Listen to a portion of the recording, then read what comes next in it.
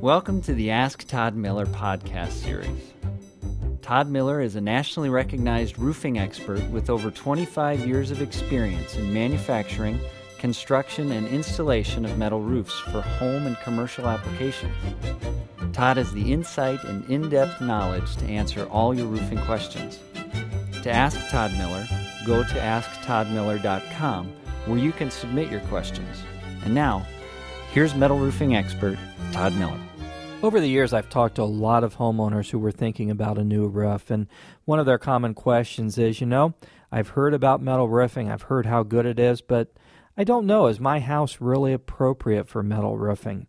And the good thing is, once they start investigating what's available out there in terms of metal roofing and all the different profiles and styles and colors and designs, they realize that, wow, this really could look very nice on my home as well.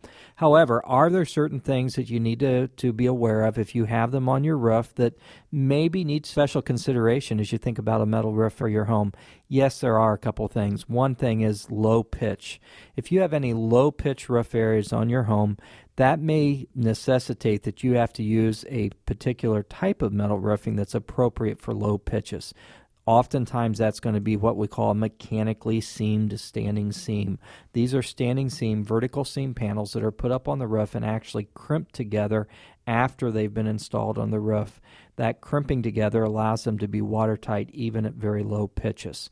What is another thing? If you've got any roof areas on your house that are geometrically not right angles. If you have anything where the roof is curved, perhaps in an oval shape, if you've got something like a turret, if you've got an eyebrow, what's called an eyebrow window over a dormer, any of those types of things that are not geometric right angles, those can also present areas of extra consideration for a metal roof. Doesn't mean you can't have a metal roof, but it may limit the type and style and design of metal roof that you need to choose.